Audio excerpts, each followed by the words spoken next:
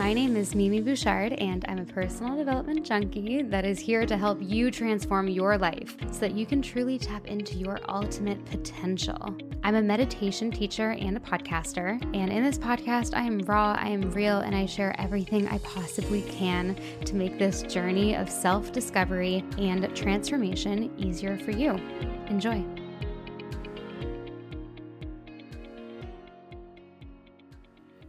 Welcome back to the Mimi podcast, and welcome to part 2 of this episode series with mindset coach Alexi Patalis. If you have not listened to part 1, go ahead and listen to that now. It's going to give you a lot of context on this next part 2 part of the episode. So I really highly recommend going to listen to part 1 first. It is such a valuable episode. We go really deep on all things mindset and insight on how to find your purpose and figuring out your why. So go listen to part 1. It's episode number 302 right before this one. And let's get into part 2 now. Everyone should have their own parameters on what they believe is important to them. And also we have to remember that everyone has a different definition of all these words that we're talking about. I'm careful to say happy and aim for happiness, even though I have in this conversation, because it's difficult. And I say it because people recognize happiness as something good and positive. But actually for me, Mimi, it's nothing to do with percentages and ideals. It's actually much more to do with, I want to feel everything. I want to feel as much as I can. I want to feel the good, what I label as the bad. I want to lean into it and get curious with all of that. I want to feel every type of emotion, because for me, avoidance of these things, avoidance of pain can lead to more pain. Avoidance of all these things actually stops you from living a full life. The yin and yang idea is that if you don't know what happiness is, how can you know what sadness or vice versa? So, we need sad moments. I like to explain it to people sometimes that, have you ever had like a good cry, like a good one? This is not probably the good example for boys here, because we don't generally like to cry as much, and we should. But when is that moment that you actually really felt and you needed the cry? If you don't cry, you can't release the energy that's inside of you. And I don't know what the biological stuff's going on inside of me, but sometimes that's what we need. And it's the holding it in. It's the suppressing emotions and certain type of emotions that leads us to not understand what's going on with ourselves. If we saw them as signals, right? As signposts. Okay, I'm feeling, anxious about going outside. Okay, well, rather than pretend that that's not going on and sort of, give yourself a lot of crap for it, lean into that. Why do you feel like that? Ask those questions. And I think I'm sort of moving over like I do in conversations, because it's sort of flowing. But this is something that I think will really help people, which is that we're in the stage now where we understand that anxiety is a thing. We've accepted it. It's a big thing that goes on in everyone's life. But what tends to happen is people go, I've got anxiety. I've got an issue. And I like to go, what do you mean you've got anxiety? What does that actually mean right now? Because what you're anxious in one moment compared to another is going to be very different. And you can't solve anything if you just blanket it with anxiety. We don't have like one fix for anxiety, across the board. And this is why, again, you want to get curious with that. You can do it with yourself, but you can also do it with a professional, because they can sort of shine a bit more light on it. But it's to really go, what is it that you're anxious about? What is it that you're, what is the emotion that you're feeling? Because then you can actually start to set things to put you on a trajectory to solve the issue. So yeah, I don't know if that's something that you can resonate with. 100%. And what you said about just letting it off of your chest and just having a good cry is so important. I have always been a very, very openly sensitive person, and I cannot help but cry when there's something that is on my mind. And I think, yeah, like I have a good cry twice a month. Like I have like a deep cry, like probably twice a month. But I agree. Like there is, for me, you know, when you were talking, I had a realization. It's more about slowing down for me. I think it's really surface, the anxiety that I feel, that I'm focusing on it. And I think it's quite easy to let go of if I just slowed down and took more time to just like take a beat and not distract myself in every waking moment, whether that's with work, whether that's like I'm on a walk. Okay, I have to do a walking meditation. Okay, I have to call my mom on the phone. Why don't I just walk for sometimes? Why don't I just like not think about anything, put my phone away? And of course, I love talking to my mom when I'm on my walks, and I love doing my walking meditations. Like I'm addicted to them. But sometimes if I just feel like I want to clear my mind and not be around technology so much, it's really nice to just like take a beat. So I think that is what just resonated with me the most. And I love that you brought that up, because it's one of the things that I mention, you know, and I want people to realize more that, you know, all these sort of, it's actually a lot of the pressure of feeling like we need to be doing something, and the irony of feeling like we need to be doing something for our mental health, right? And then that's the thing that's fucking us up. Like I used to do what you're talking about with meditation. You know, meditation was this, you know, on the surface, it's solving everyone's problems and blah, blah. But as we've said in this podcast, it really helps. There is no doubt about that. It's a brilliant practice. But if you're tying your self-worth again to how many meditations you do in a given week or a given month or a given year, you know, we just highlight the one day that we don't do the meditation and we get upset at ourselves. And it really is in the moment, letting go. And I know for some people, they hear that a lot. What does that mean? In a practical sense, be okay with the fact that you didn't do the meditation, or just walk, as you said, just walk. You don't need the extra bit of this. You don't need that. You are good. You're safe. You're fine. Like, just let it go. Enjoy the fact that you are just going to be, because at the base of it, it's that pressure, and it's happening with the movement that we have, which is amazing that everyone's talking about mental health and that well-being is top of the list and all of this.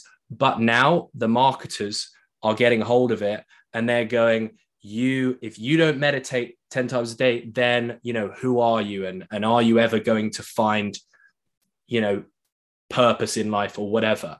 Look, there are some amazing tools out there that we should all tap into, but do not try and tap into them and then give yourself crap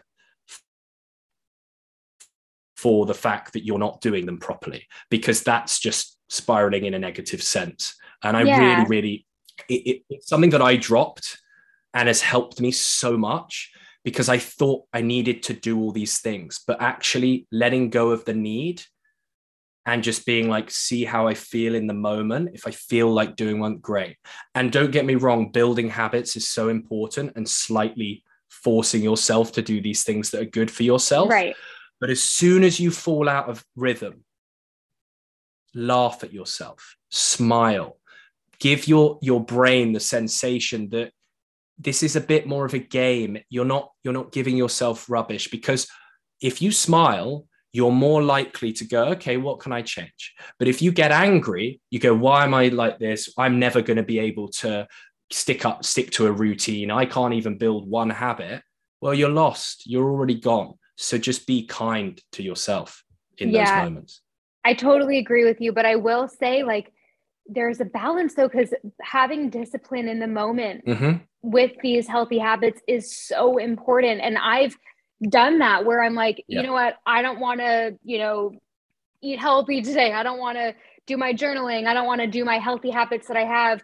And I rebel. And then I like get really depressed like 3 days in. And I'm like, okay, I just have to gain a little bit of discipline to just do it. Cause I know I feel so much better after. But again, balance in the sense that don't feel bad about yourself if you skip something one day.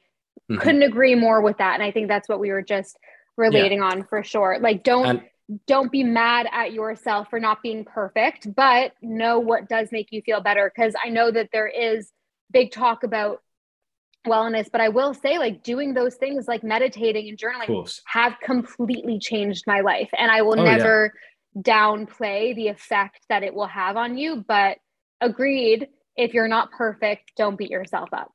Yeah.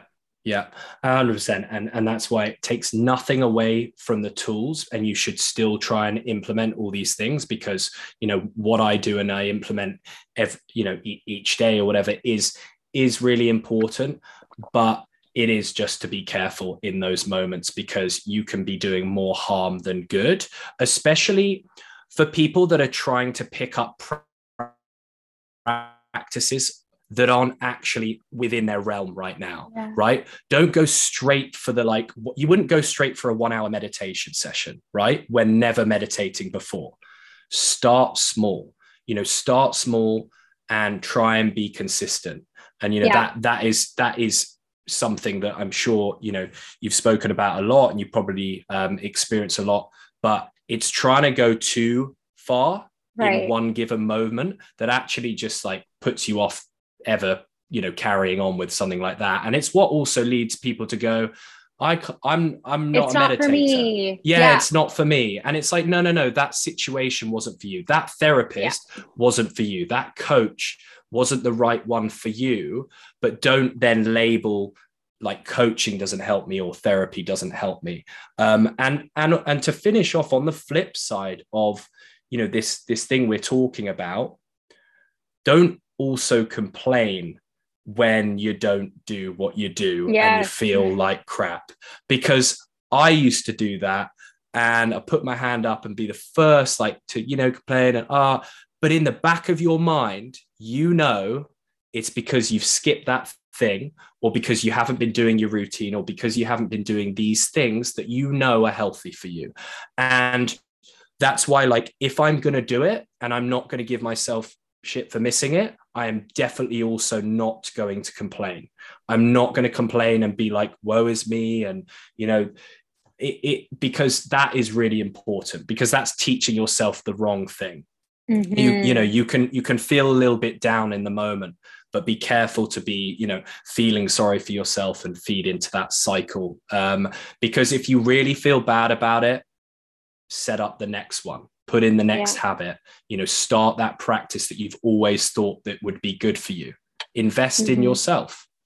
Make it easy, because I think the best thing to do with all of this, like, there's so much noise out there. There are so many things to do for mental health. Like, the best thing to do is make it easy for yourself and do things that you're actually enjoying. Like, for me, it actually isn't hard to do a lot of these things. I think for me, the hardest self-care thing lately has been like just waking up early. Like, I've just been really loving my sleep and sleeping like 9-10 hours a night. And I don't know why my body's just craving that. So waking up early is something I was so strict about for so long. I was like doing the 5 a.m. club and it was and I would feel so bad about myself if I would sleep in late. And then I would it would be like the domino effect of like not maybe eating a healthy breakfast. And then, it's just like not the vibe for how it to feel good for me. But then obviously some mornings and then when I started allowing myself, is what I was trying to say, to just sleep in and just listen to my body, and like I can still do my healthy routines if I slept in,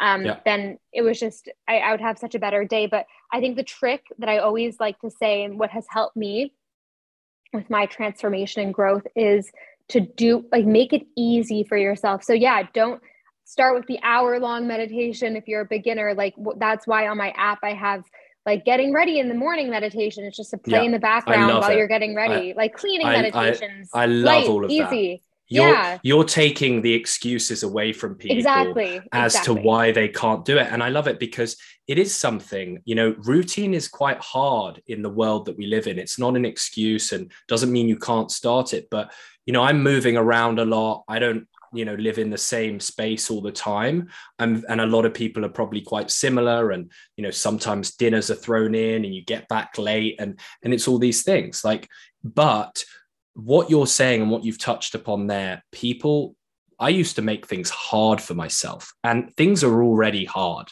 Don't make them harder, right? So what you're saying in terms of making things easy, starting with the easier things, but also making habits easy is about the setup. It's about the prep. It's 99%, maybe, I don't know, that's not a fact, don't quote me on it, but its majority is on prep.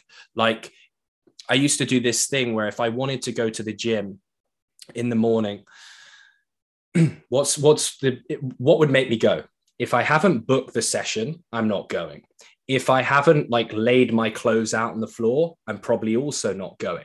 But by putting those things in, I'm going to, suddenly you tie a bit of money to it or a bit of disappointment from your coach for not being there, you're going to turn up.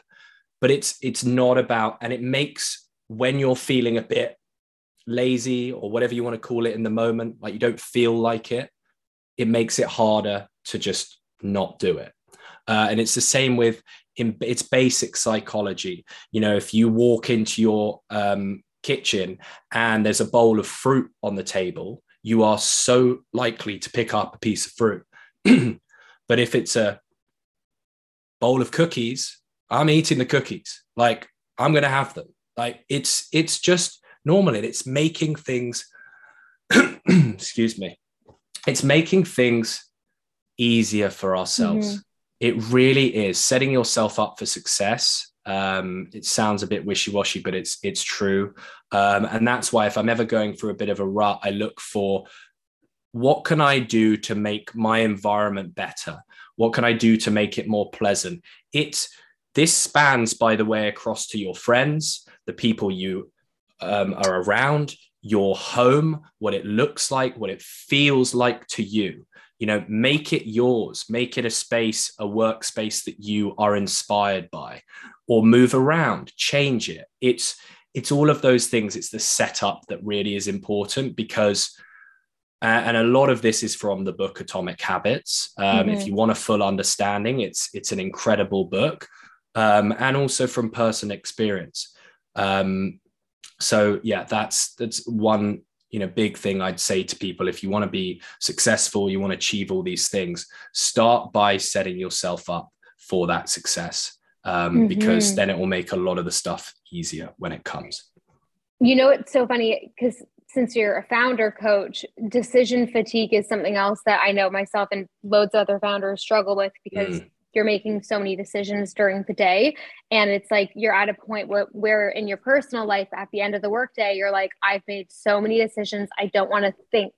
And if your healthy habits aren't set up for you, setting yourself up for a success, you're just going to choose the easiest option. So planning in advance, that's such a great tip because 100%. Decision fatigue is such a real thing.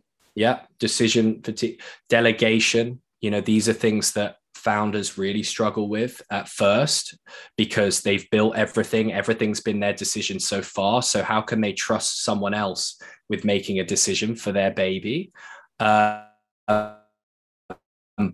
what it allows you to do is not micromanage, not be the one making a million decisions. And it's super important because the energy that we expend from making decisions, there's plenty of science behind it, but I don't have anything to quote now.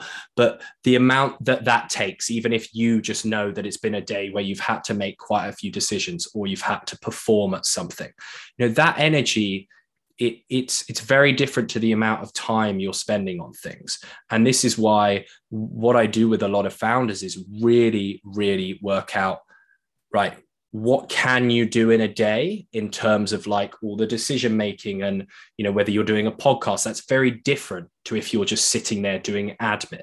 It's all these things. We we hold time as what shows us whether we're, putting in enough.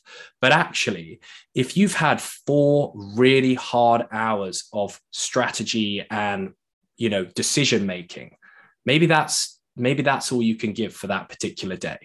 And I think just the point I'm trying to make is don't tie your hard work all the time to time, because time often is a bit of an illusion in what we do as work with founders. We kind of fill it. We fill a lot of our time with rubbish, admin. Every day I catch myself doing something that is not relevant for my business. And so if you want a practical tip on how to also reduce doing random things, it's write a to-do at the beginning of your day, and go one step further and list the most important to the least important, and don't do anything outside of that list. I still fail at it quite a lot, but it really does help. Yeah, totally. I couldn't agree more. I've been living by my Asana board lately, and it's definitely helpful. But yeah, this has been such an amazing episode. I think I'll probably have to make it a two-part episode. Yeah, maybe we'll do a coaching one next time. Yeah, come on, some live coaching. I feel like this is already a bit of a live coaching situation, but yes, I would love to do an actual live coaching. That would be so fun, since I'm an open book on here, and I think that'd be really cool to listen to as well for the listeners. So Alexi, tell everyone where they can find you, where they can listen to you, and if they want you as a coach, where they can hit you up. Yeah, so I'm on Instagram, pretty new to Instagram actually. So be nice. It's at The Conscious Founder on Instagram, or you can email, us or me, my team at hello@theconsciousfounder.co.uk. And if you want to listen to more of me, I've got a podcast. It's called The Mind Field Pod. And so you can search that. We're on Spotify, everything else. Apart from that, you can find me in Hertfordshire or halfway across the world, being a digital nomad. But yeah. I love it. Thank you so much.